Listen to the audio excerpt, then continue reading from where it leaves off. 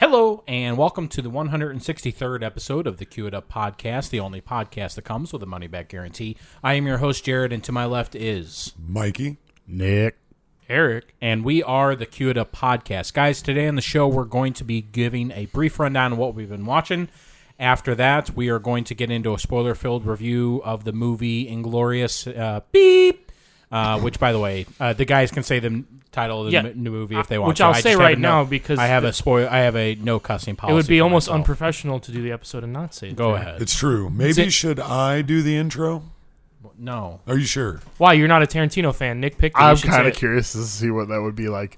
After 163 Yeah, let's episodes, does Mikey know how to do it? Yeah, let's burn I it don't down. have any idea We how tried to do that it, before. But I'll try. No, All right, we Mikey. literally Let's tried that destroy before. everything we've Don't you worked remember for that? and built. Let's go. Go for it. Oh, am I going? All right, go. Okay. All right, here we go, guys. We ready, Nick? Yep. We've been ready.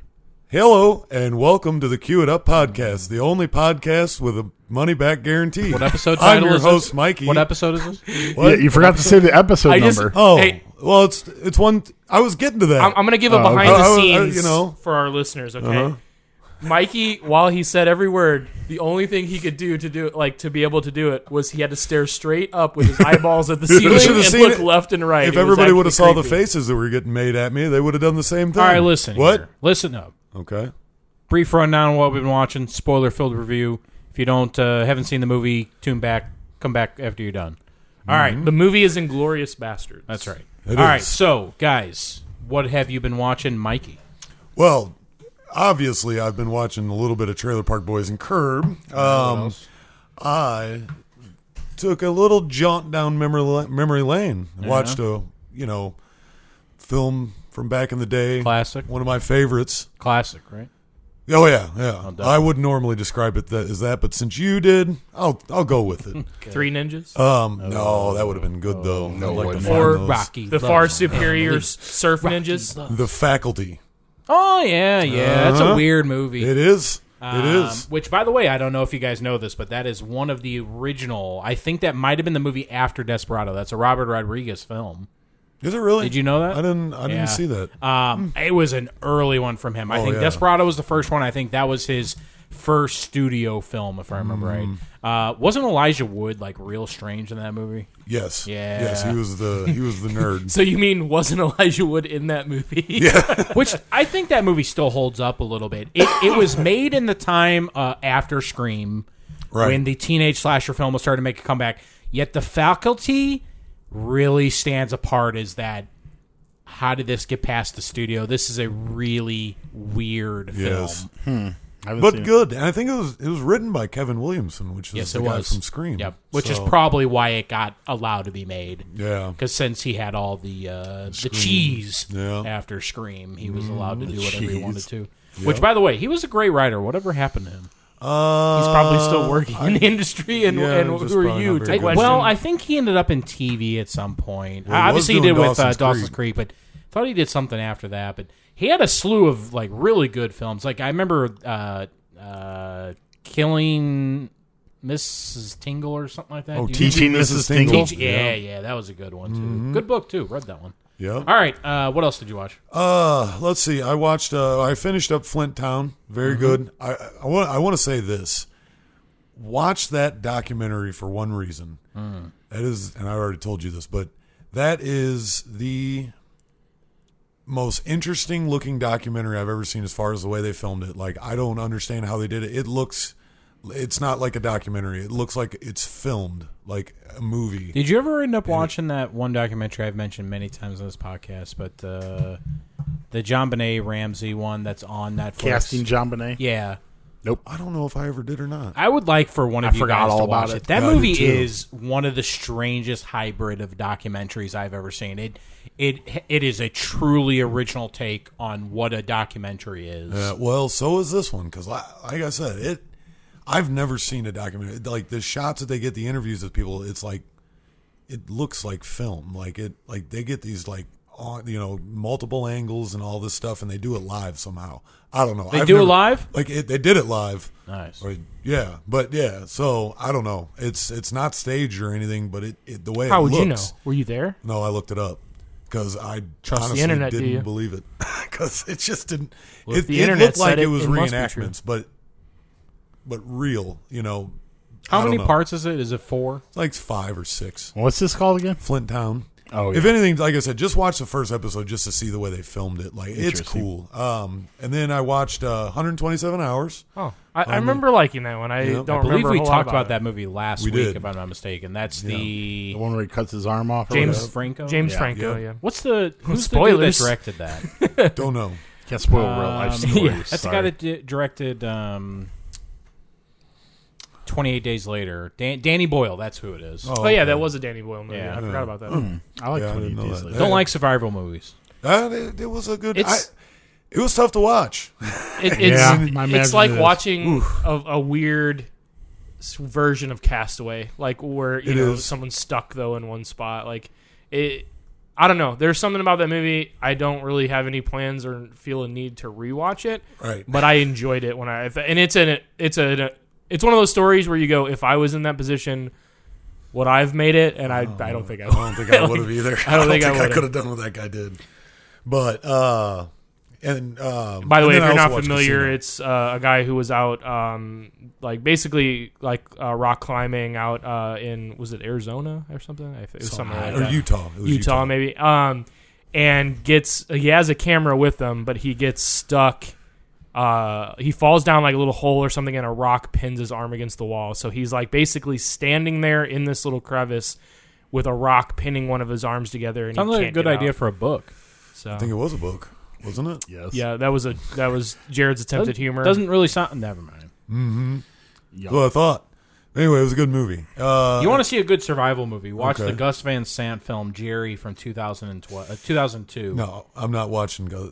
Didn't he do my favorite? Last Yeah, Days. Last Days, The man. Last Days. Dude, yeah. great What a film. crock that was. That movie was awful. By the way, there's a documentary. I don't know if it's still on Netflix, but about Kurt Cobain I think and how Courtney Love had him killed. right. Is that Kurt and Courtney? No. Oh, All joking aside, when you watch it, it's pretty convincing. oh yeah. Yeah. Yeah. And it's done by the private investigator I've that seen Courtney that one Love before. hired Oh, really? to. That's pretty interesting. Yeah. What's the name of that one? Look at that. I think up. it's Bleach. Bleached. Isn't it Bleach? be. I think it is.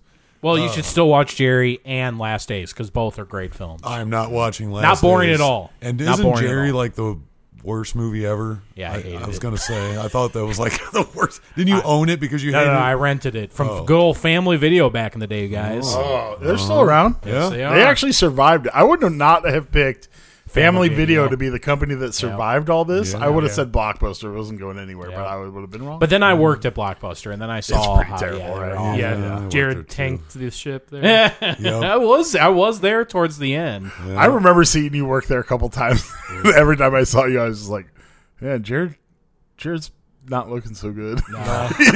He's not doing so well." I would go in and try and cheer him up, and all that would end up happening is like I would just start making fun of him the whole time. It always trying to buy swayed. movies that I wanted. It always swayed. Real quick, we're just gonna lightly touch on what Jared just dropped there, as if I'm a jerk. I went in one time and I knew that there was a special edition DVD. Leon the Professional, of man. Leon the Professional. Yeah, and I'm like, great Jared film. loves the movie so much, I'm going to buy this for him. It was for sale. But I'm doing him a nice thing. I'm going to have some fun with him. So I'm going to convince him that I'm going to buy it instead of him. So I go up and tell him that, I'm going to buy it. And he gets all mad and was like, Eric, I set that off. How'd you even find that? I set that off on the side because I was going to buy that did. tonight. I hid it in the stacks. And I was like, well, you can't have it. I'm a customer and I'm buying it. Jared threatened to end our friendship over I got so mad. And I go, if I buy this, you're going to end our friendship? I bought it. He's like, friendship's over. And I was like, yeah, this was for you, jerk. Hand it to him.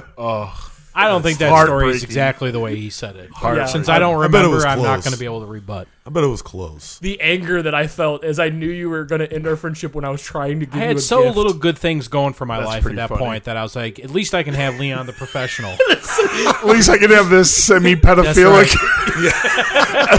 professional assassin movie to look forward to. Right. Dude, you Special edition. That's right. Yeah. Yeah, I never seen the special edition. All right, Mikey, what else did you watch? And I watched Casino. Great film. So, oh yes. Should pick it for the podcast. Oh, you're just riding out that Godfather train, huh? I've watched Goodfellas. I'm trying to get. There's a couple more I'm trying to watch. I want to. You've got all the good ones. I have to say, I had a thought this week on Netflix, just looking at things. Goodfellas and Casino, if you look at Netflix at the little icon that comes up, it looks like the same movie.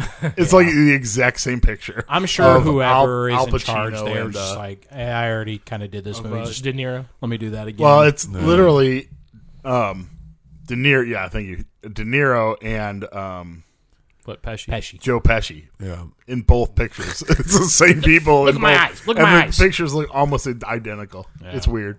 All right. Nick, what about for you, sir? Yeah. Oh, sorry. I watched a movie Eric's been trying to get me to watch for quite some time, Blade Runner 2049. How Okay. terrible is that? Now, We watched it. not a big fan of Blade Runner, the original. Yep, me neither. It's okay.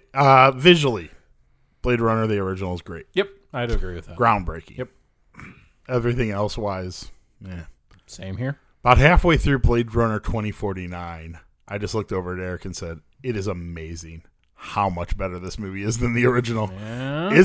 It's good, man. It's Yeah. really good. All I right. liked it a lot. And as a fan of sci-fi, it's what I say a lot. You don't get to see quality sci-fi movies on that scale too often. It's rare that you get to see a movie with this much special effects where there's not a moment where you're like, well, that looks stupid. Yeah. There's not a moment like that in this So movie. as a person, because you seem to echo my feelings on the first one, like Yeah. I can respect its visionary status. I can love how the movie is shot. really falls apart in the end. Right. It, to me, it's fallen apart way before that. That's But I agree with what you're saying. So this movie, this is a sequel, yet your liking of this film is not hampered for your not liking of the first one. Absolutely not. And in fact, there are elements of this movie that actually made the first one better for me. All right. Yeah, there he did there were say that at things the that end. it followed up with from the first movie that actually I thought, hey, now that's valuable information from the first movie. Did they at least make the part where he talks about tears and rain? No, I make think any his best kind of that was sense? not addressed at all. Okay, Thank good. goodness. Yeah. All right, gotcha. Okay, and then I watched another movie I've been wanting to watch for a long time since well, not that long. It just came out, but Three Billboards Outside of Ebbing, Missouri. Yes, heck yeah. Have you seen it? No, I want to. I really want to. Yeah, that's how I felt. Oh, didn't like it. You know, I was really disappointed, man. Really? Mikey. I Mikey liked said it. that he. What the heck's up with that? Well, I don't know. I can't help it that he's always wrong and hates every good movie. I was ready to love this movie. What about the going into it. performances, though? I mean, were the performances good? Yeah. You just didn't like the movie? Yeah, it wasn't a performance problem at all. It know, shifts. can't It's be not wrong. really about what you think it Now, is. That's Mikey the kind did of say that problem. he liked it. One thing I heard earlier on when the movie first came out is that critically everyone was loving this movie, but it seemed like, obviously it's about people in Missouri. People from Missouri were like, yeah, that's not what it's like in Missouri. Was that like a problem? Or I would say that's true, being someone from Missouri, although I'm not from small town Missouri. And that's what this movie's about. And let's be honest, small town Missouri is very different from where we're from. True. But So we've I all don't had know. experience with small town Missouri. We're not from small town. I think they Missouri. did kind of make a thing of like, It's like when we watch a movie about New York or something. We're Backwards just like, oh, thinking New York, people, yeah. it's just like that. It's sure, not at that all. didn't bother me that much. What really bothered me about the movie is there's a lot of pretty major plot points that really didn't make sense in this movie. It seemed for a realistic movie to just have things that are just like, why would you do that? You're talking about character motivations. Yes, and what they end up doing and how things shifts in characters that are very abrupt and weren't really set up in any way. Didn't feel earned. A lot of this movie did not feel earned to me, and obviously I guess I'm in the minority because I heard nothing but good things about this movie. It also Was this the first Frances McDormand movie that you didn't like? Because I know you're normally just like, well, it's got Frances McDormand in it. It's going to be. I awesome. do love her, and I will say she was great.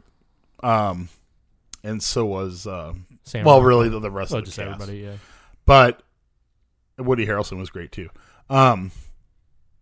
There's just it was disappointing. It really was. There were things about it I would just say it was stupid. That makes me want to wait till it hits like an HBO or Yeah, something did you else. go out and rent it on? I Disc? did rent it on Redbox. I was off work last week, and Gotcha. What about that CGI deer? yeah, That was one of the things I really didn't like about it. Yeah. Also, sorry, kind of lost my train of thought there. It felt like this movie was trying to make a point, what it was, and they never really got around to it, I guess. I don't really know. Actually, several times in the movie, I thought, oh, they're trying to make this different political point, and then, or not political even, but just like they're trying to make a point about whatever, human nature. Yeah. But every time they kind of like edged up to a point and just backed away from it, almost like they were afraid to. Interesting. It's like, you know, they almost took on racism. They almost took on police corruption. They almost took on whatever, violent family situations. Are you picking up Eric's stomach rumbling on the mic? Yeah, I can hear it. No, Yeah. My body is trying to digest a combination of pizza, nice. pistachios, and Reese's dip pretzels. So just I like give it two of those three. Just give it some time. Like No, two of and those my three. last criticism of it, and I don't know if this is fair. I'm just going to blast past that.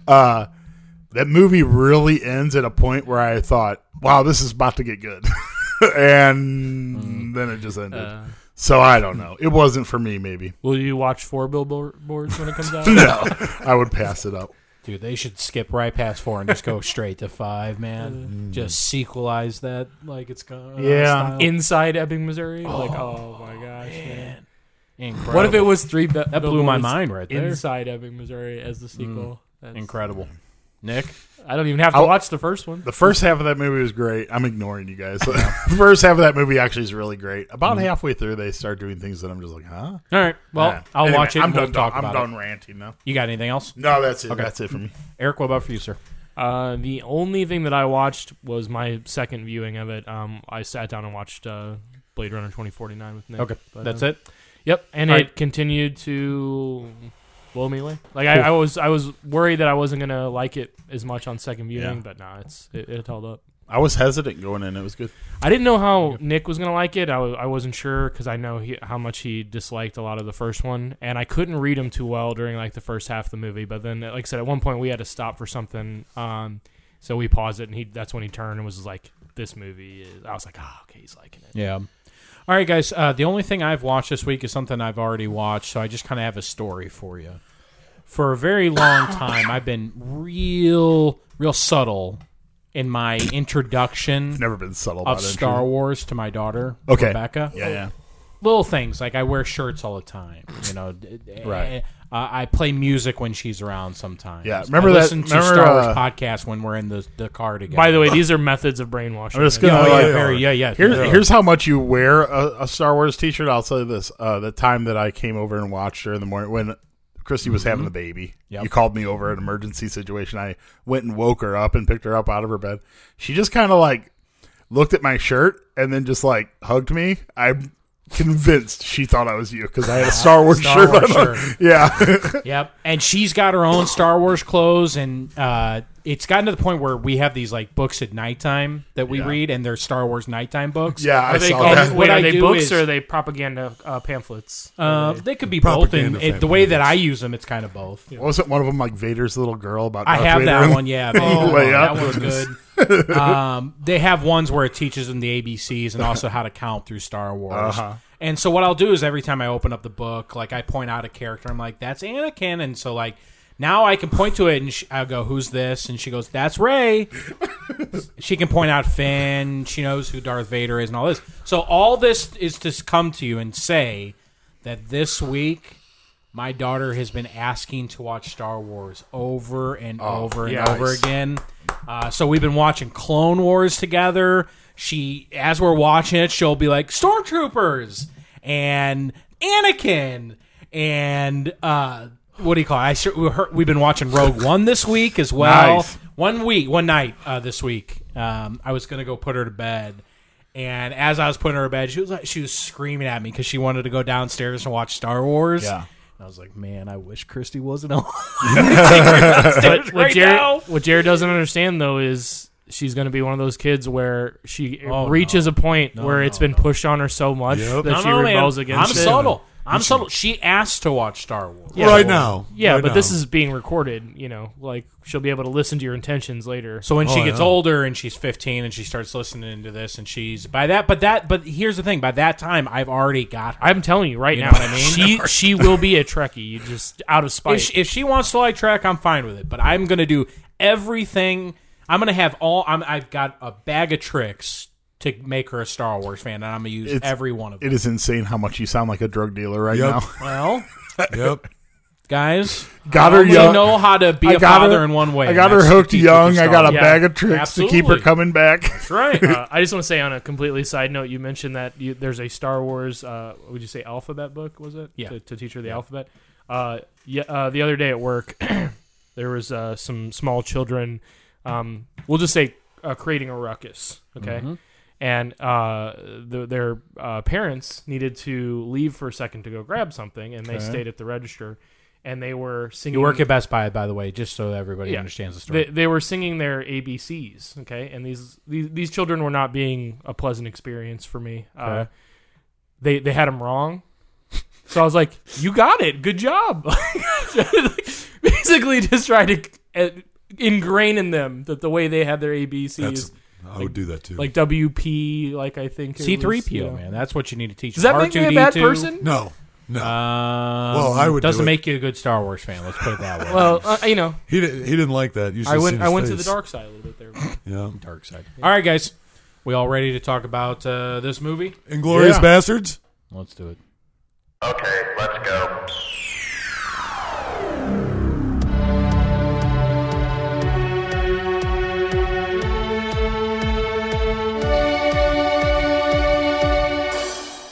The movie that Nick picked for this week is Inglorious Beep. Oh my gosh. Bastards. And I didn't look up any information. Sounds 'cause worse if you do it that way. It'd be better if you, just called say it Inglorious. and then I'll Inglorious. I'll do the other Don't, part. don't How's do that? that. Okay. Just don't do that. I should. While I'm doing some internet research on the movie, why don't we just go around and give our star ratings of the film? This is my second favorite Quentin Tarantino film ever made. I give this one 5 stars. 5 stars. I'm It's thinking hard. gonna say it's really close between 3.5 and 4, but I'm gonna say 4. I saw that. And I was like, That it's actually not. shocks me. I'm going to give it a 5 star. I absolutely was enthralled by this movie the first time I saw it. Yep. I'm enthralled by it every single time I watch it. Let's go around and talk about things that we like. Mike, why don't I start with you?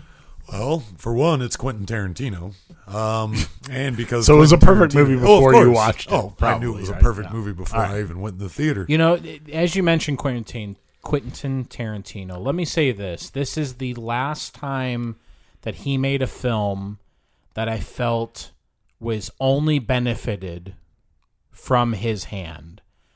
It was every movie since then that there has been one moment of the movie that I thought was ruined because it was Quentin Tarantino. We're not going to get into spoilers, but there's a shootout in Django that is just totally botched because Didn't we do Django? we did, but So you can go back and listen to that. Yeah. you can. I go into great depth in my Right. anger at that part of the film, and every movie since then has had those moments where I'm like, oh, this was ruined because Quentin Tarantino is so popular and Well, you say that, powerful but there's only been, 2? Well, I've also got to say this. What's the difference between those shootout scenes and the theater scene that's a 40-minute long deal? I mean, it kind of seems... I'm not saying they're the exact same, but they do. They are a completely little- different. I love those scenes. They work. The tension that is built in this movie is so fine-tuned. The humor that subtly finds its way into it. Basically, what I'm saying is all the things that he does right, and nothing that he does is over the line to me. And where every movie since this movie, he has done things where I'm like, oh, I wish a studio head would have been able to tell him, like, you can't do that. Let's tone that back. You Still know, a perfect movie. while I agree with you, and while it's something that, obviously most people get an enjoyment out of seeing, I think there is over the top moments in this movie Oh, definitely. that Oh, go sure. a little far just even for though the that sake we're of in the being- like category, let's entertain this idea. So- let's talk about those moments that you guys I'll are say talking one about. that I think is equivalent to the what you're talking about from. Well, we won't go into spoilers, but just listen to our Hateful Eight episode. There's a scene of something that's discussed in a monologue that Jared is not a fan of. And your part of that too is it's just Quentin Tarantino overindulging himself and going to an extreme for an extreme's sake. While I like the idea that I get to see something like this, I don't need to see them point a gun at Hitler's face and make Swiss cheese out of Completely it. disagree. I think it's over the top. It's violence over the top of, and I'm not even a person that normally cares about violence. It's something I had an issue with even when we watched Toxic Avenger. I mean, there's a line Not to Toxie. me. There's a line to me where it seems like you're only doing it just to be shocking. No, he's not. The camera. I always have. Just a second. You can let me point the tackle this camera one, to it or Mikey. not. He chooses to point the camera to it. It's All not right. that those characters don't do it. Let me you talk this show out, it Eric. to get a reaction, and it's Well- okay because it's Hitler. Because everyone hates Hitler. It's safe. Let me talk this through because there's a couple things I have to say. I am very. I do not try to make myself look good in this podcast. So there are times like I'm about to do that may not shine myself in the best light, but let's go there. That part is not meant to be shocking. It is funny. meant to be funny. Yeah. And I will say does that not my look sense of realistic. humor, I loved seeing Hitler get But shot like can that. can you not admit that it's an excessive thing that Tarantino does because he likes Is it to be excessive? in Yes, scenes? but I he mean, has come on, built and earned that moment by the end of this film. The Hitler that we're presented is a cartoon from the very beginning. The first scene with him where he's interviewing that German soldier, we are presented with the cartoon version of Hitler. Yeah. Also, It's let me not real add Hitler. this. I mean, for one, he dies. I mean, What? right there in What? that Spoiler. theater. Yeah, so he didn't end up in a bunker. It's not with, meant to be real. I understand Braun. this. Ava Braun, yeah. But- All right, so let me build to another thing that I was because not only do I find that part funny, but there's another element that I have. Don't to get me add. wrong here. I'm not sympathetic to Hitler. I was happy to see him go. It just was one of those moments that I don't know if it bothered me in the past, and it didn't really bother me now. I'm just saying if we're gonna pick and choose, if you want to talk about Tarantino being Tarantino and it hurting the film, I think that's something where it was a little over the top, and it's Tarantino because Tarantino can get away with it, and it's his. We'll just say Pulp Fiction car ride. It's his style. It's that It's moment in this those are the movie where reasons it's you go like, to see Well, you the can call it movies. style, but if it doesn't work for Eric, then it doesn't work for Eric. It works for Well- me for a couple reasons. One of which I just think I've it's a already bit stated. much. That's the thing. The that I would comedy say. factor works for me. There's also a couple more elements I need to discuss to bring in here so that I can further explain this. Another thing is that this is made by a bunch of Jewish people. There's a lot of Hollywood Jewish players that are in this film, and there's a kind of karmic, There's a cathartic. yeah, feeling to absolutely, yeah. thing of these people taking Well, of film course, man. revenge. I mean, that sequence is what against called. him. What was it? What was the last chapter called? The giant head of Yeah. Jewish redemption or something. I don't know. It was like Okay, so there's one more element I need to discuss, and that is, I believe I've mentioned this before in this podcast. There's a part in One Flew Over the Cuckoo's Nest where something violent happens, and I remember it is one of the only times that I can ever recall having a bloodlust moment where my desire for death on screen was so high that I felt high from it. The only other time I can ever remember having that feeling is watching this movie. At the end of this film, I'm getting excited talking about it. Again, I try not to make myself look. Because here's the thing, I find it stupid to try to hide the fact that I love this stuff. If Yeah. we're doing a movie podcast on it, okay. The film burns up. This woman's face comes on the screen and condemns them. The theater sets on fire, and you have this brilliant moment where her face Projected in the smoke. Oh, That is brilliant. It is Yeah. one of the, and then okay, now there's a top shot of Nazis who look like rats, which by the way goes back to the beginning of the movie. I remember feeling just this urge for Nazi blood so high at that point that when I saw Hitler getting shot, I was like, do it! Like, I loved it so much.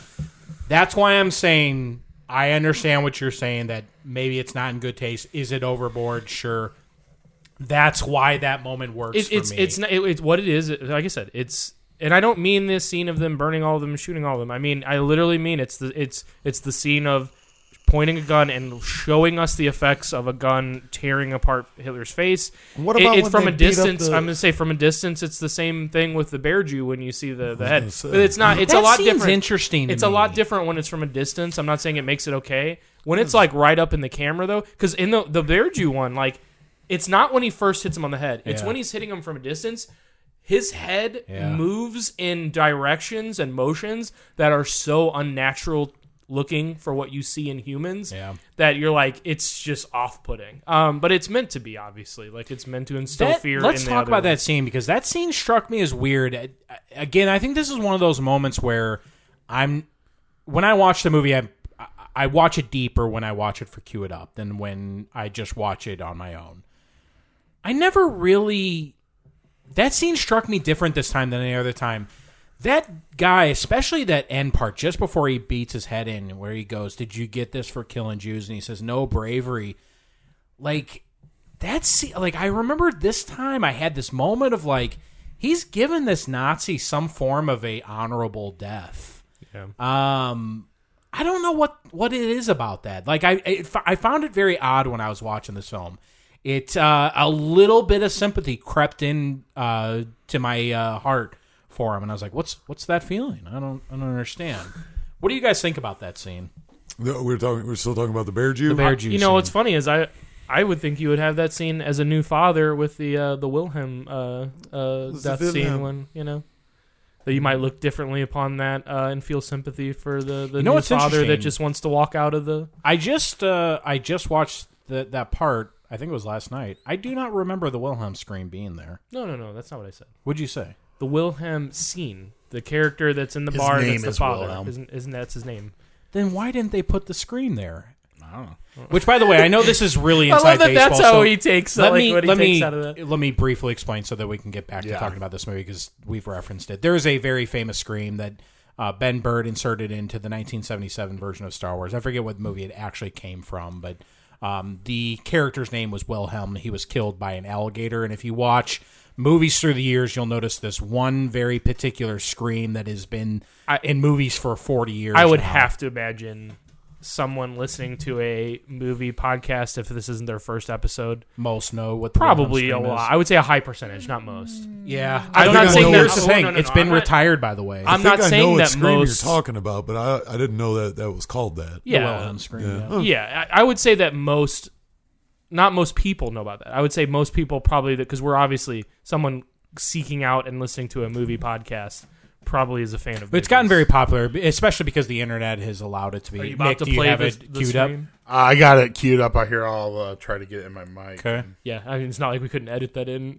with a clean file, We could, but but that would take work. That's cool. That's cool. Yeah, there it is. Yeah. That's one. Yeah, that's when You'd Luke be- shoots just before they rope over the. You'd be canyon sort of shocked thing in at Empire. how many movies subtly yeah. put that in. Oh yeah, Oh yeah. it's in Toy Story, I believe, right? it's in. Yeah, I mean, Kinds of it's stuff. not if you just mix like that at Skywalker Sound, which 90% of movies have been, right. It's available. It's in there, right? More Yeah. than likely. All right, let's get back to Inglourious. Do you guys have any thoughts on the weirdness of that scene with the bear Jew? That is the scene that stands out to me in this movie. When I look back and Yeah. remember this movie, that's the scene I remember. That and that the first scene when he's sitting down drinking the milk and Okay, talking. let's talk about the bear Jew, but that we'll will be cut- the we'll get next- back to that. yeah, pretty hard not to mention that scene. And what's weird is I don't really remember this bothering me. Maybe it's part of growing up and Yeah. becoming an old person. So I'm not the only one that scene struck them as weird this time. Yeah, but my thing is very different than yours, I think. And I've actually been thinking about this because I knew I was going to have to podcast about this. Mm-hmm. I am not a Nazi sympathizer in Not be. in any way. In fact, I'm partially Jewish.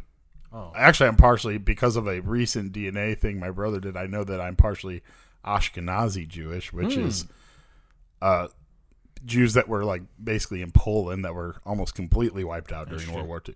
But anyway, all that to say, Stolen trauma. Hashtag stolen trauma. yeah, I did steal that from Jewish people, I guess. Yeah. Sorry about that, Jewish people. He's trying to make himself part of the. Because I'm only Jewish, not Jewish. Let's move on.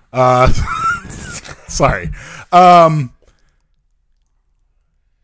It does not, the way that I feel like I'm supposed to revel in the violence against the Nazis in this scene particularly doesn't sit right with me anymore. But here's the thing, though. I'll say this: we're not seeing a regular squad. He's told right from the beginning. When he tells his group, when we see that scene, that we will be cruel. We will be like no this is what mercy. this is what we will be known for. Like, we are not living by normal rules. We are meant to instill fear by being absolutely as cruel and barbaric as possible to become mythic. Well, and you know what's interesting? Because he does a really great thing in that scene that we're talking about here. The only reason those scenes work to me is because of the intercutting where we get to see that they've won, they've done it, and even at the highest, Hitler is having meetings where they are a constant thorn in his side. Like, it does make, because I get what you're saying, Nick.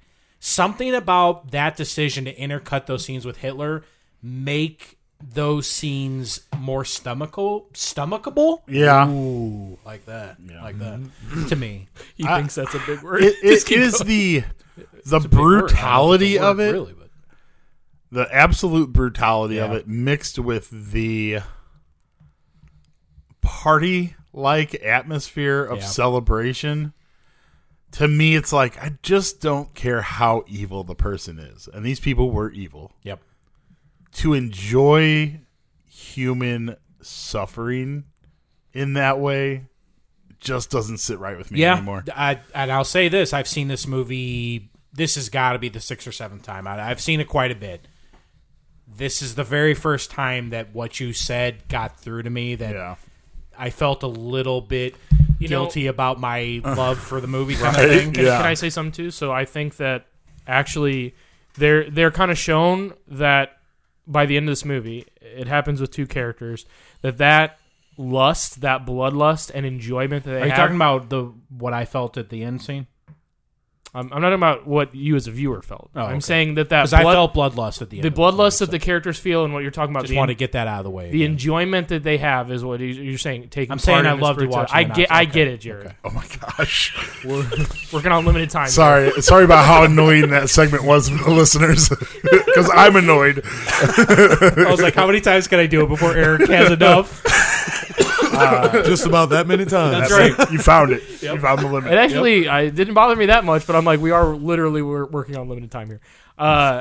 So the end scene, okay? Yes. So I say end scene. I mean end scene of the theater when the two characters, the Bear Jew and whatever his name was, Isn't that the guy from Freaks and Geeks that's there too? Is that the right? Yeah, it is. Yeah. Yeah. Whatever his actual name was, I don't remember. Omar. Yeah, the guy from Freaks and Geeks. That's what you can call him. That's his One name. guy was Omar, one guy was whatever. Yeah, the guy from Freaks and Dominic Geeks. That's right. Yeah. DeCoco. Okay. Okay. DeCoco. I by the way, I just want to state how great that was, that when he's laughing at the other guys and then he says Dominic DeCoco, he's like, bravo. Like, Yeah. you're the only one that did a good job. But That scene is awesome. when actually. they're shooting, like I said, Hitler and all, they're up in the balcony and they're shooting down. They're so consumed with killing all of them. I'm pretty sure, now when I say this, I'm sure that if need be, the plan was, hey, if you can take them out and you're going with it, trade your life for theirs. But I don't think they meant to stay there and die. Yeah. They're so consumed by what they're doing with their bloodlust that they forget that they have a timed bomb strapped to their leg, and they both die because they're just so consumed by it. And in a weird way, and it doesn't show it to a lot of the other characters, including, like, you want to say the main bastard, that it doesn't get that consequence. Like, it's an odd thing to throw in there, but it does show that, like, hey, like, there are consequences to that. Like, you're so consumed for it, you can't see the forest for the trees, and you cost yourself your own life when you didn't have to. I think that's a good point, actually. Yeah, like I think they put that in there, but obviously you're only doing it for two characters, and they're not the two main. They're not two main characters. So, Interesting points. yeah, Okay. I don't think I noticed that before. I noticed they die, but I always wondered, like, well, why do they die? Like, why would you stay? And the thing is, when I watch it this time, I go, they don't stay out of a choice. They stay because they're so blinded, and it's literally kids in a candy store. It's the thing they want most is to kill Nazis, and it's literally shooting fish in a barrel. And they get so distracted. What if they had to do it because they hadn't met their quota? No, their debit of scalps. 100 I love scalps. it every time he says debit. I'm like, that's not the word. I think he means debt. Yeah. Debit. I love that. You all owe me a debit. Mikey, I know we're still technically on you, but as we're talking, you guys keep saying things. I'm like, okay, let's touch on that next. So let's go there. Let's talk about the opening scene, which I'll say this from the get-go.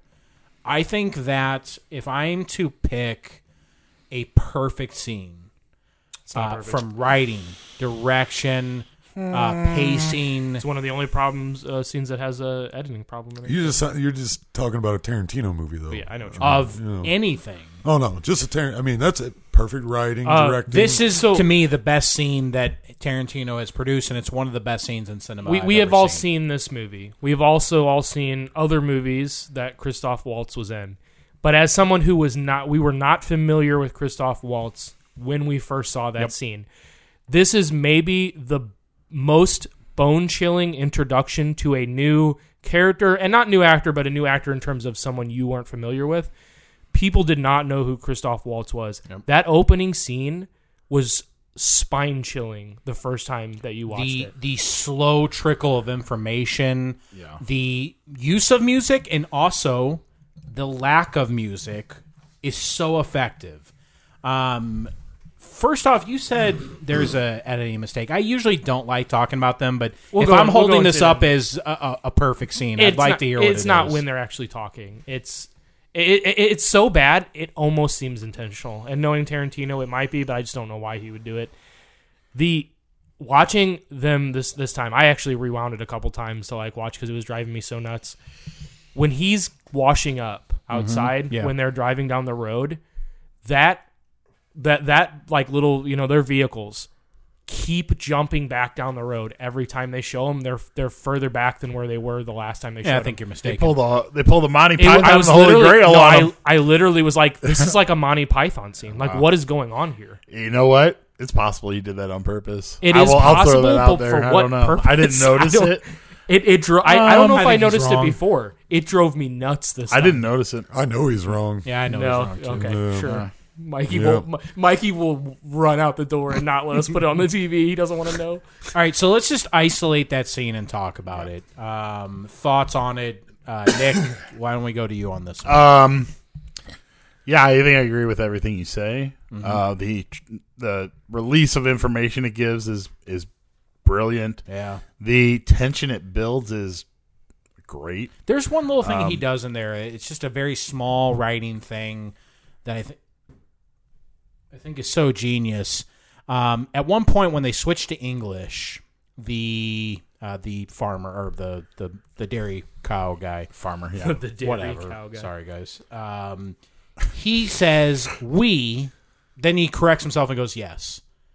It's a really small thing, but as a French speaker, right, Quentin Tarantino understands that character well enough to know that he would accidentally say we at one point. Then I noticed later in the scene, when he goes to say yes, he just says we and doesn't even notice that he has made that mistake He's again. so deep in another thought. Well, because by the time he says it the second time, things have gotten worse. Yeah. And he is starting to realize that this is not... he's not going to pull the wool over his I think eyes the genius part about that scene isn't just... I mean, obviously, it's the tension, the way the tension's built, and the way that a character is introduced to us and is supposed to be menacing and becomes even more menacing than... I don't even know if Tarantino meant him to be as frightening the first time as when we watched that. And just the way that Christoph Waltz is in every scene, actually. He was that way. But to me, it's when he stands up and Christoph Waltz realizes that they can't understand what he says because otherwise they would be freaking out. There'd be a commotion. Yeah, when he realizes that they don't know what's been said yet, and then continues on the charade, I was like, man, that's good writing. So genius. Dude, what about that pipe? That pipe. Oh, yes. That's funny. This movie has two parts that make me laugh out loud every Yeah, time. that's That and the that's one. Bongiorno scene. Oh, yeah. The pipe thing also, because it's such a tension-filled moment Yeah. when he pulls out that comically large pipe. Yep. That joke works more than it should. Yep. Because it's such a abrupt. Well, and shift. it's perfectly timed in the scene as well because we are somewhere about the midpoint. By the time he pulls out that pipe, I am still not quite sure. At that point, I've suspected that Christoph Waltz's character knows something is up, but I'm not quite sure. And so after that part, the movie gives us this hilarious, lets the bag out of the air out of the bag kind of scene. And then immediately after that's done, that's when the tension ramps up. The camera goes down and shows us the people underneath the floorboards. We're right before everything gets real bad. Well, essentially. also, this is our first scene with this character. We don't know, like the tension ramps up so much more because when he presents the choice of my men will come in, my reputation, that I am unlike them because I know how they think and I know where they hide and I know, and basically says we haven't done it yet, but just know we will find them.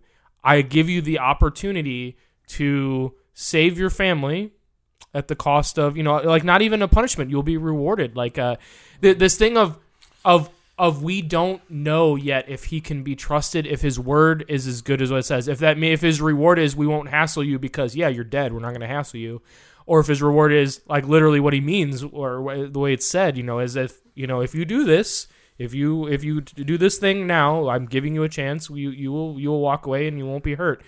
And to be that person in that, it's like we're that dairy farmer, right? Yeah. In that scene, it's this: do you trust this man? Do you give up these people that clearly you don't take a family in that were already your neighbors, but you don't take them in for how long at that point? Like how many months? I think he said 8 months, if I remember right? right? Well, he said he was searched 9 months before and they found nothing. So. You don't take that family in if you don't have an emotional connection to that family. Yeah. I just assumed that they were paying them. That's what I thought. Well, Cold I hearted. mean, why else, You, right? well, you were wrong. the mother made really good gooey butter cheesecake. What's going on, guys? Yeah, well, I think that scene actually also him She burnt making the that last choice. batch, so he turned them in. Him making that. Right. Oh my god! You guys are the worst. It's a dark joke. Boo. Dark joke. What were you trying to say? I don't even know. Oh yeah, him making that choice not to go down with the ship. Okay, because there is that choice of for the principle of it, I'm not going to say yes. Them trotting his daughters through in the first Absolutely. scene makes that work. Yep. All the way. Also, I just want to say we don't get to see much from that guy. He's a pretty physically intimidating man in the first couple scenes, and by the end of it, he is a sweating, shaking, cowering mess. Like the transition that guy goes And you through. don't really see the transition. It's so slow throughout the whole scene. Yeah. But I'm just saying that the arc that he has in that little bit is so upsetting because you're like, this is a man that's been strong through everything. He's a rock. He's in one of the toughest times in human history, and he's thriving for the other people around him, and then he's gone. Like he's just shattered in that moment. Yeah. I don't know, man. The way that he shoots that part when where Christoph Waltz is basically laying out like they're underneath the floorboards and all that. He does this thing where the camera will kind of do slow pull-ins on each character's face. That pull-in when the character, the farmer, shakes his head yes that they're there is heartbreaking. I don't know who that actor is, and that's a small part. Talk about doing a lot with a guy small from role. No. Yeah. is that the guy from 300? No, that's not Gerald Butler. Oh, okay. All right. And you know, it's the scary thing, and we've made some joking around about my lack of compassion, but getting serious. You have no compassion. Okay. That part terrifies me because as an audience member, you have to make that decision. And especially now that I have 2 daughters, Yeah. there's a part of me that's like, thank God I don't have to be in that situation. Right. And that's a brilliant little thing. And that's within like 5 minutes of the movie opening that I have a moral quandary that is impossible for me to comprehend. So when we talk about the genius of Tarantino, I do want to mention something else because it's rooted in that initial scene.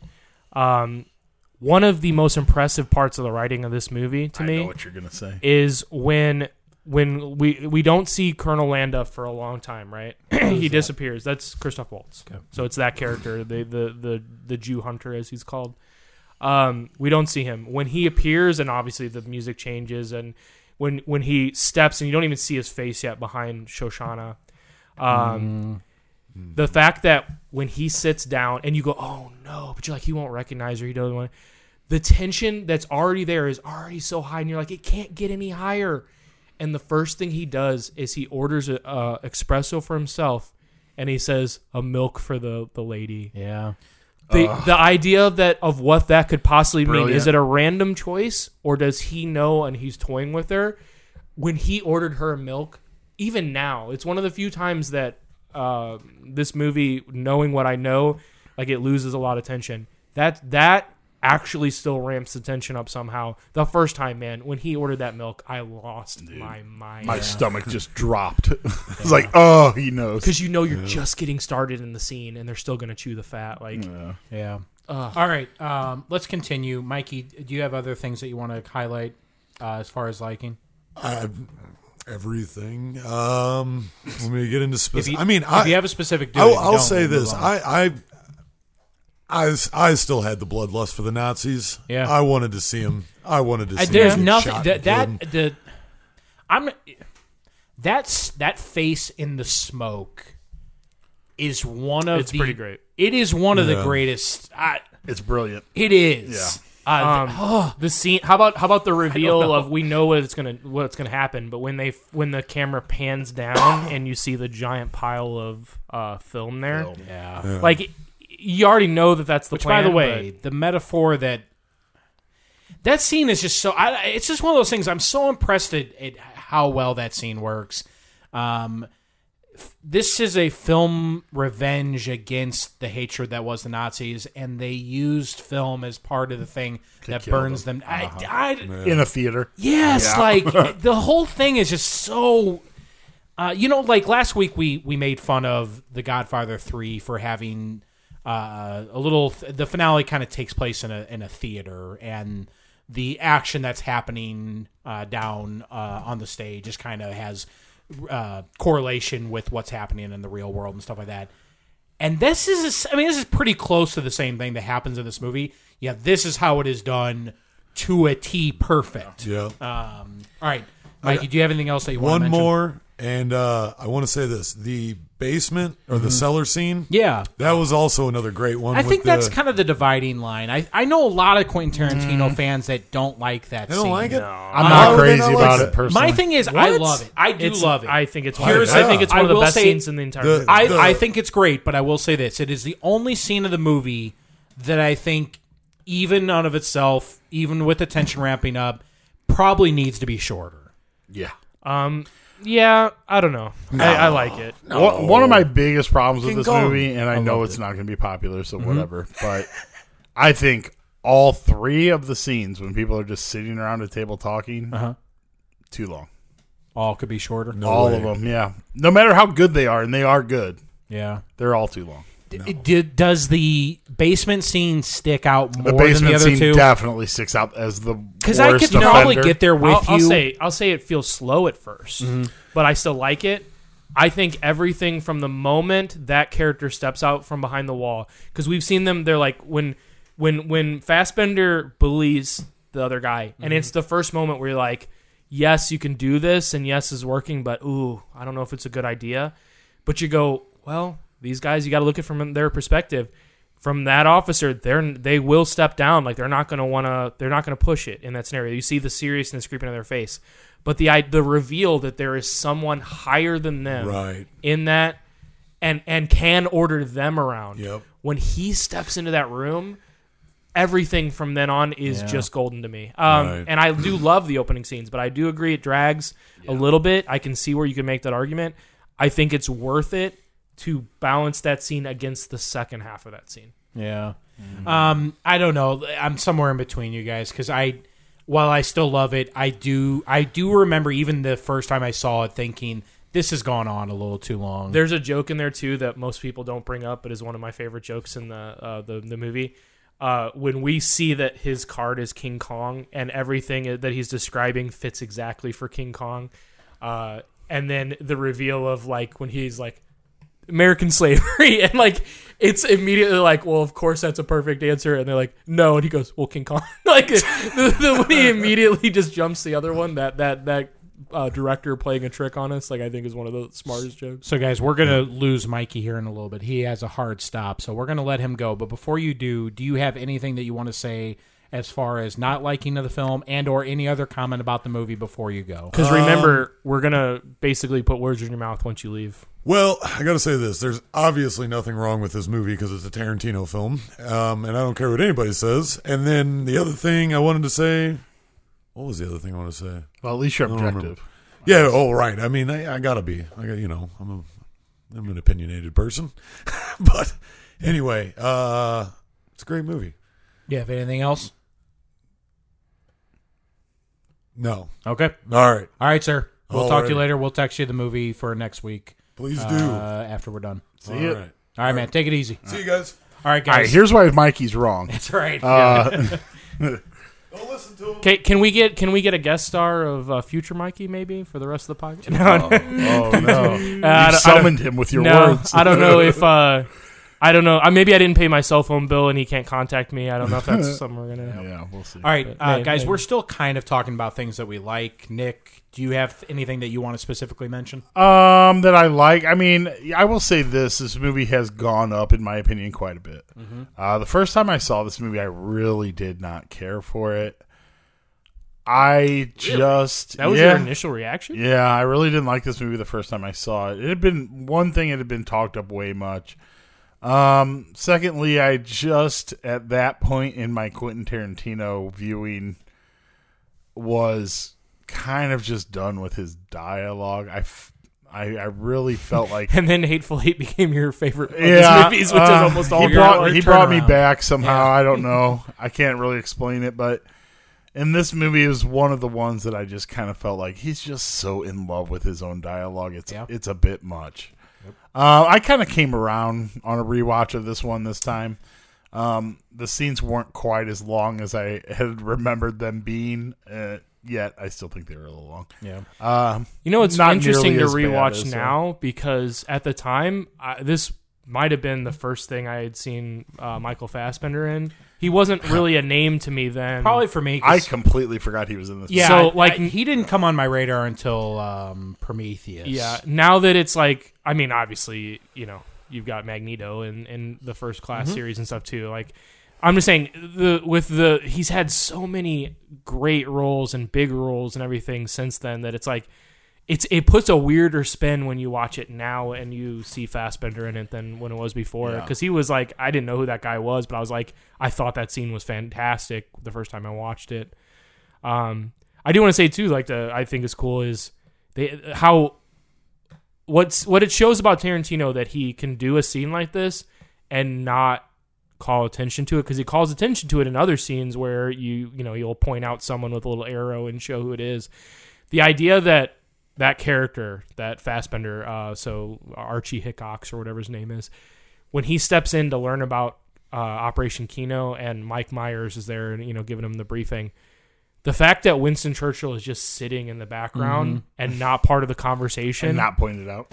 yeah, and not pointed out. Like I said, you have to know that that's Winston Churchill. The only real hint he gives towards you that yes, this is Winston Churchill is the way he pauses and looks at him when he walks in the room, like, oh, the Prime Minister's here, kind of thing.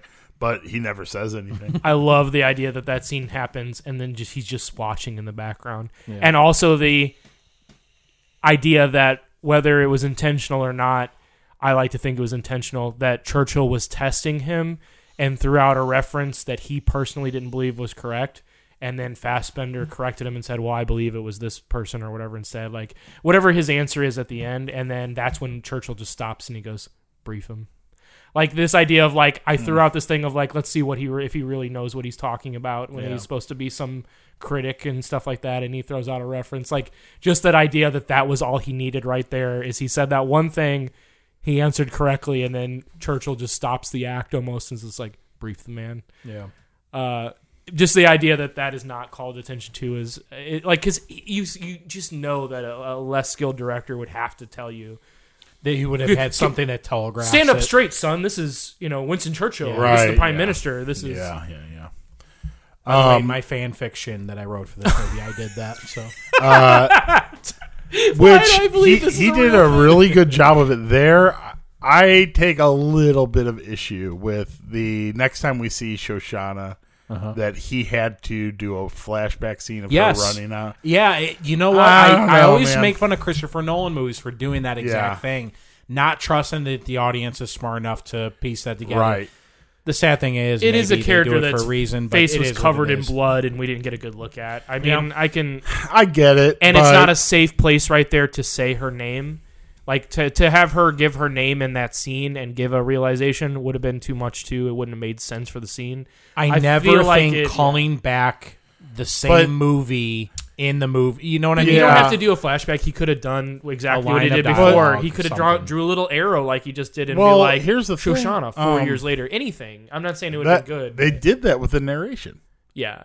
He says, this is her, whatever, however many months after Yeah. the slaughter of her But family. it was Samuel L. Jackson, so I didn't care. I was happy. Yeah. do love No, the I fact mean... that I was like, yeah, he's No, I mean, like, what's the point of doing it in the narration I and know. then doing it in a scene later? Yep, I Like, don't like it. I didn't like it. That's a blanket statement. Any movie that does that, I take points off for it. Like, I cannot stand that. It's such a dummy thing. And it makes me sad that Quentin Tarantino felt that he had to do it. I'm My wondering. guess is it might not have been him. Well, I don't know. this is my guess. Yeah. I wonder if they did. What is it called? It's not market research. Where they test screenings. Test screening, yeah. Where and people didn't know. People were confused. So I mean, Harvey Weinstein. Yes, that Harvey Weinstein. I think it's a told him to strength do it. of this movie, but it is something unlike a lot of other Tarantino movies. Yeah. He uses a lot of people, a lot of actors in this movie that we are not familiar with, and they're in bigger Well, roles. we are now. We It's are amazing now. how many of these actors Well, this made Christoph Waltz. Oh, a big thing. Yeah. So not only do you have a character that is hard to see anyway because we see her so briefly and it's moving, like the camera's not steady on her face, she's covered in blood, it's not going to be easy for us to recognize that person. And on top of it, it's an actress that Americans are not really that familiar with. Like, you almost feel like you have to do something to, like, unless you're going to have some other scene in between where you can safely say, you can have a scene with her and Marcel or whatever, and he can say Shoshana or something. Anything. But the scene that we see where it's her and that officer, there is no safe way for him to, like, without putting some kind of narration but or he doing a flashback. yells or doing- her name at her as she's running away.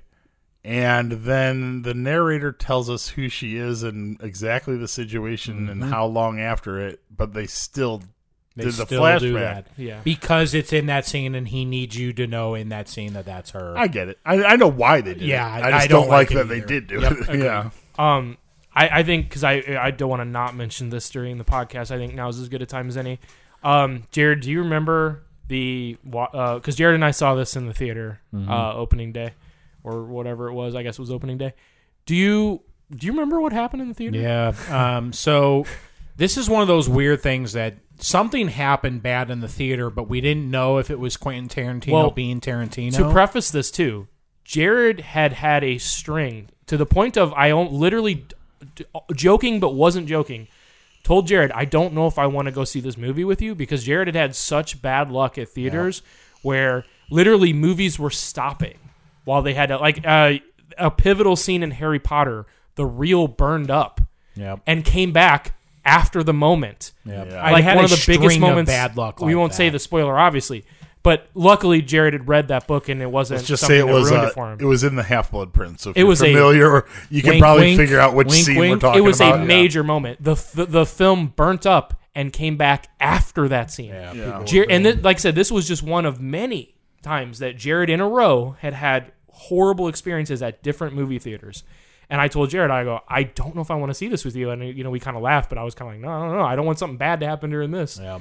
We literally were watching that movie, and when it got to the scene where she's in the red dress and she puts on the lipstick and everything, the film started messing up.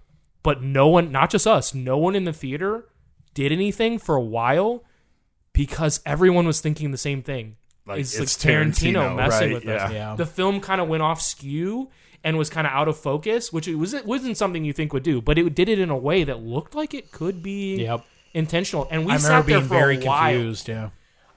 And then eventually the weird. film stopped, and because somebody went out and said something, we're like, "There's no way we can't even read the dialogue that's being.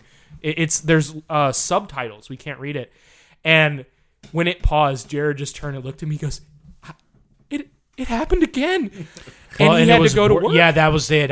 We'd gone to see the movie where it was going to get over in a certain amount of time, and I'd be able to get to work. And I was like, I'm going to have to leave this movie theater The and not fear. finish this movie. The fear that Jared, so hyped up by the movie he's watching, he's so not just having a bloodlust for Nazi killings, just a bloodlust for watching a new Tarantino movie. Yeah. The fact for it. The fact that he thought he was going to have to stop and leave and not finish the movie, because it took a while for them to get the movie back up. Like, it was like 20 minutes. Like, the movie was over, and I had to run out of the theater. Jared get my car literally and looked leave. at his, like, at the time, and he was like, Eric, he goes, if they don't get this started in the next 5 minutes, I'm going to have to leave. I don't know what I'm going to do here. I don't think I can be late for work. Like, what do I do here? And then, like, 4 minutes later, like, he had like about a 2-minute window zone that he was going to, the movie kicked on, and he leaned back and looked so nervous for the rest of the movie that something was going to happen because he had no I'm a more very buffer time. punctual person. Yeah, me too. So I don't like can't- being late. Yeah, I can't. I'm with you. Stand it. All right, Nick. What else do you have to say about the movie? Good or bad at this point? I don't think I have a whole lot else to say. I think this is a very tight plot. Absolutely. Everything is paid off all the way up until the very end of the scene of this movie, which is fantastic. Are you talking about where they cut his face? Yeah, I Christoph getting love the that. brand Nazi. in his And plus, forehead, which, again, by the way, is I a think brilliant that's your idea. masterpiece. Yeah. Yeah. Well, that's the thing. It's like, what a great way to cut out. It's maybe the best Tarantino exit of a movie. Yeah, I would say maybe, it is. yeah. That scene and the way that it cuts out on their face, and he's like, and it's obviously Tarantino talking too, and he goes, I think this might be my masterpiece. Yeah. And like, it cuts out. But like, just the idea that he does that is so well set up throughout the rest of the movie that of course he's going to do that. Yep. And when he goes, you'll get shot for this, or you'll get hanged, or whatever he says, he goes, no. He goes, I don't think so. I get chewed out. He goes, I've been chewed yeah, out. I think he goes, I'll get chewed. I'll get chewed out. Maybe I've been chewed out before. Just like that character is such a consistent character. That line actually also, or that piece of dialogue is also brilliant because it really contrasts how the German army works versus the American army. Yeah. The dictatorship versus the democracy of, yeah, in Germany you'd be put against the wall and shot. In America, you get chewed out. I've been chewed out. Well, and Yeah. also too, the thing of like, if I did this to one of my own men, yes, they're giving you these things, but none of these people, like Harvey Keitel on the phone, even himself, nobody wants to give it to you. They all know they're losing in a way. Right. Yeah. So it's like you're winning, but I'm going to make sure that you don't get away Well, and it's that scot-free. brilliant thing is I think of No Country for Old Men. Let's get away from that. Spoilers. Let me reword this so I don't unintentionally spoil that film. I was afraid when I was watching this movie because I was like, dude, I didn't want to watch this whole movie to see this dude get away scot-free. get out scot-free, scot-free. What yeah. in the world? And then that brilliant moment when I realized, oh, he's going to have to live the rest of his life with Yeah. that Nazi Just brand on his trying to face. imagine this dude living on Nantucket Island with a Nazi symbol carved into his forehead is just like, And the ain't idea gonna that work. they don't Brilliant. Ain't kill gonna him work. is even better. Like, it's this thing of like, no, we'll keep you alive. You did facilitate, or they think. I mean, it was going down anyway. Probably that's the thing. I do like that they show that Hitler and them might have gotten out, but that that the bastards were there to stop them from exiting the balcony. I liked it because otherwise it makes it feel like it was pointless to have all of them there or have them die. But like I said, the idea that they contribute in killing not just a bunch of Nazis, but killing all the main Nazis. Yeah. But yeah, there's I don't know. It's just this thing of like, yes, you contributed in that, and they don't know for sure because they didn't get. It's not like they got a hold of their two operatives still inside the theater to know if it's going down or not. You're just assumed by the way that this guy is literally turning himself into the Americans that it must be legit. Because otherwise, why would he? If it doesn't happen, he's not going to be living in Nantucket. Sorry, real quick. Going back to the rat metaphor, it is interesting that he is the one who acts the most like the rat in the end, abandoning ship when he sees the end coming. Yep. It's just so well done. The just internal logic and stuff like that is just so well done in this film. It's such a great thing because that character too. I'm not saying that you respect it, but I'm just saying what the reputation he's built for himself is this man of you're like, this is a man that gets the job done. This is a man that he even says like early on, it's not about whatever. It's just it's what I'm hired to do. He's like, when he talks about Jews, he's like, you don't know why you dislike him. So they do make it where it is a thing of like it's a personal thing, but he doesn't know why he specifically dislikes a Jew, but he does.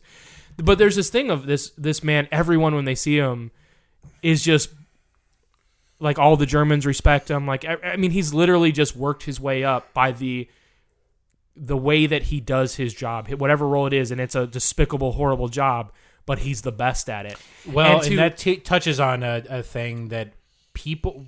There's a writing thing that we know as audience members, for some reason, really love to see people that are really good at something, aka their job.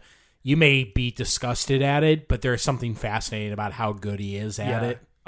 So like to have a bad guy that is that good and that respected by his peers becomes such a scumbag, and he's already a scumbag.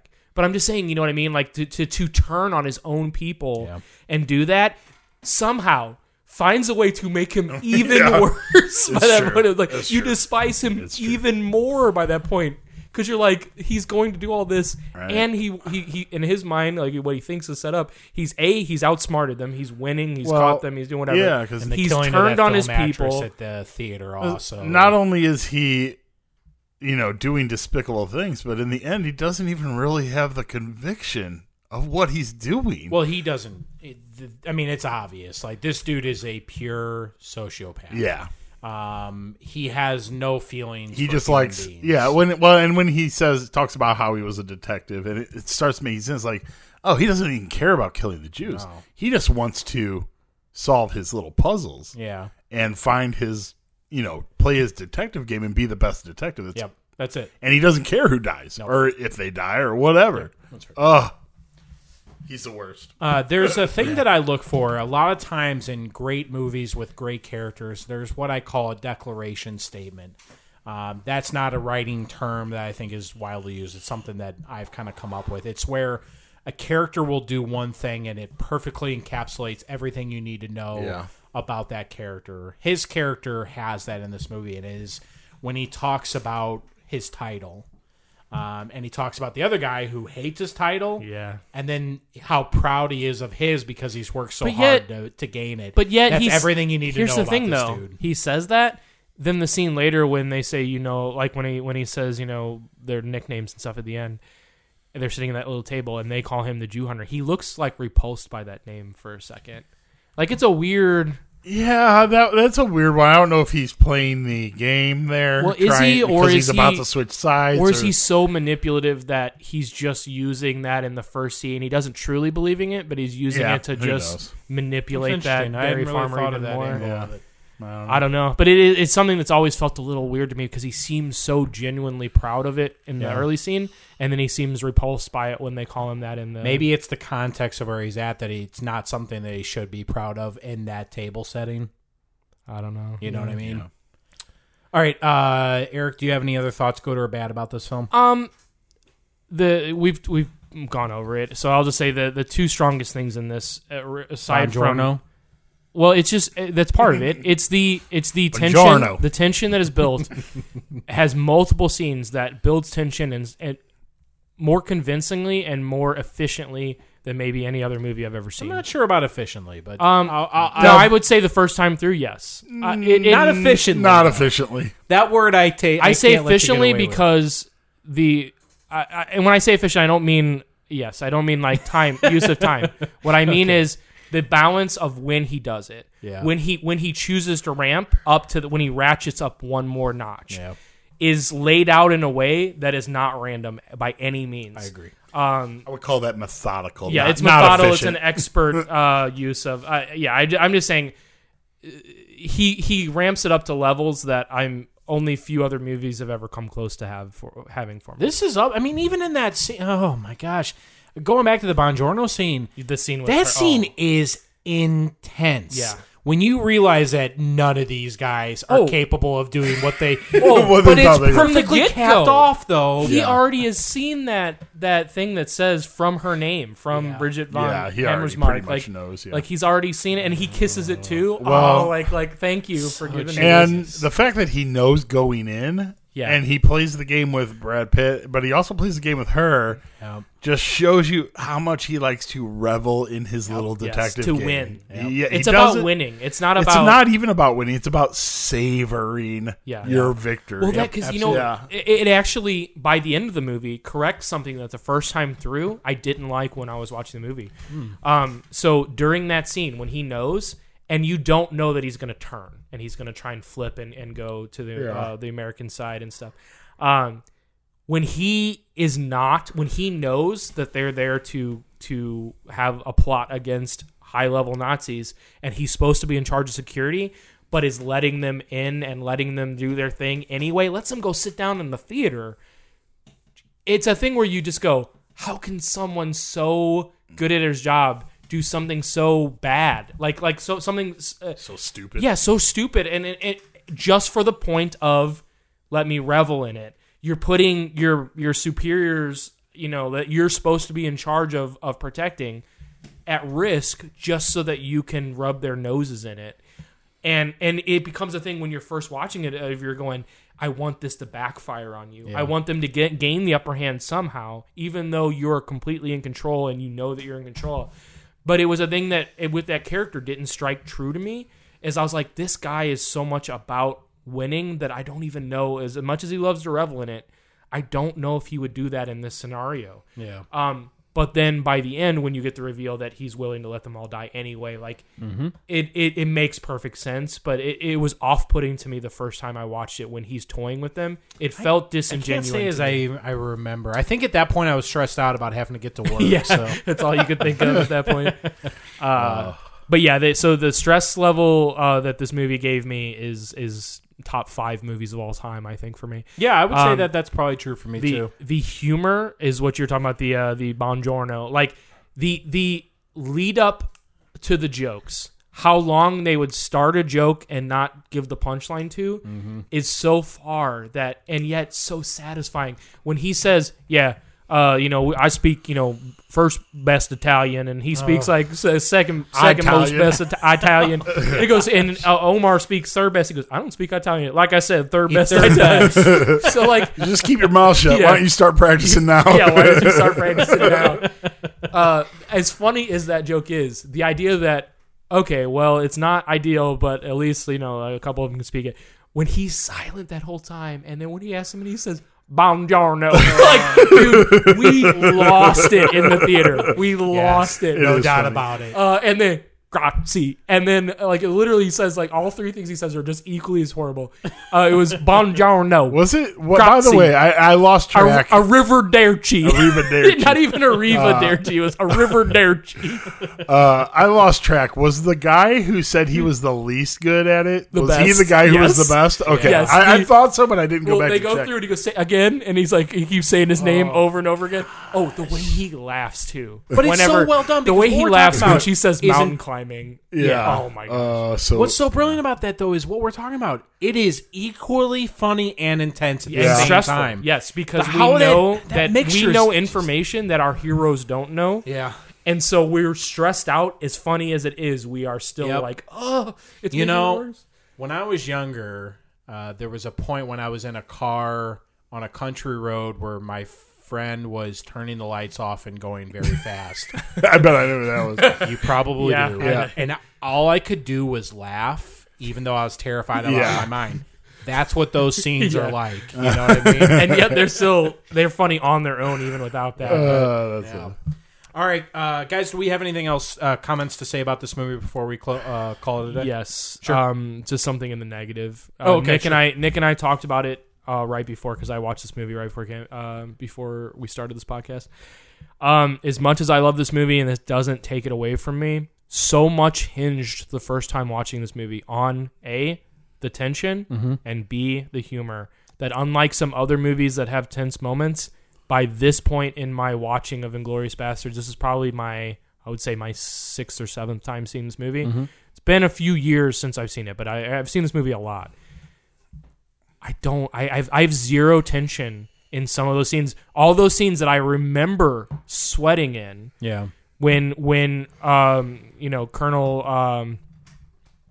I knew his name every other moment, but Christoph Waltz, his character, I'm not worried in any of those scenes because I know what's coming after that. I know enough about the movie. The humor that's there isn't funny anymore. I know it's still funny. I know it's still a joke that makes Eric laugh, but it's just I've heard it enough times, and it's been a part of me repeating lines from the movie to my friends, that there's a lot lost from this movie that is not good upon repeated viewings. Well, it's not good. But it's not the movie's fault. I'm just saying. Yeah. I that's why I still give it a 5. I didn't drop. Well, the it's score. a House of Cards kind of scenario. That's what this movie is. It doesn't have intense scenes because characters are behind a wall and there's bad guys shooting at them. It's wordplay and stuff like that. And inherently, that's probably going to lose something upon a second viewing. It was a sad day to me when I watched this movie, and those scenes with Christoph Waltz didn't scare me, like didn't make me nervous. I'm not sure they made me nervous. All I could do when I was watching it was be in awe at it was well a fabulous put together it is. Especially like I'm a dude that just gets off on good writing. Well, and that movie did has it in impress. Like I said, spades. so things like that when watching it again, and I had noticed that before, but I forget stuff like this.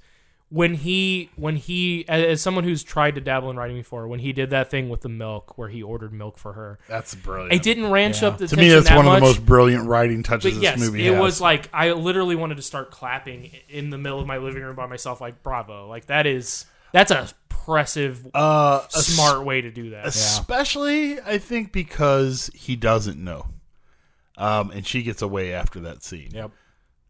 It's Well, he even says he's a like, good trick. I feel like there was something more important I needed to talk about with you. Yeah, but, he's definitely messing with the audience at that point. Yeah.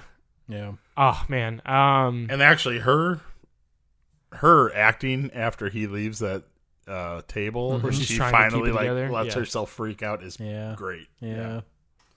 I love when she goes to eat the strudel and he stops her and makes her wait for the cream. Like it's this thing of like at any moment you have no control when you're in the room with this guy.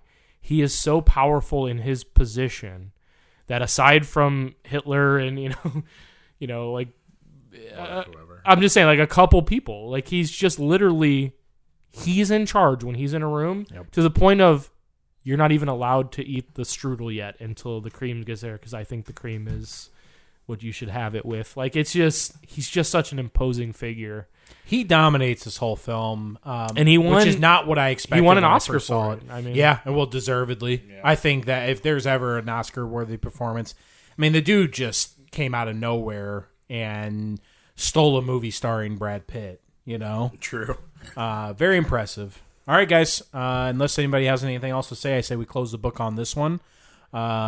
With that, it is Eric's pick for next week. What is going to be our movie for next week? Well, I almost didn't want to pick this one because Mikey tends to dislike movies like this. So, Mikey, unless you don't want me to pick, I'm going to pick a romantic comedy unless you say something right now.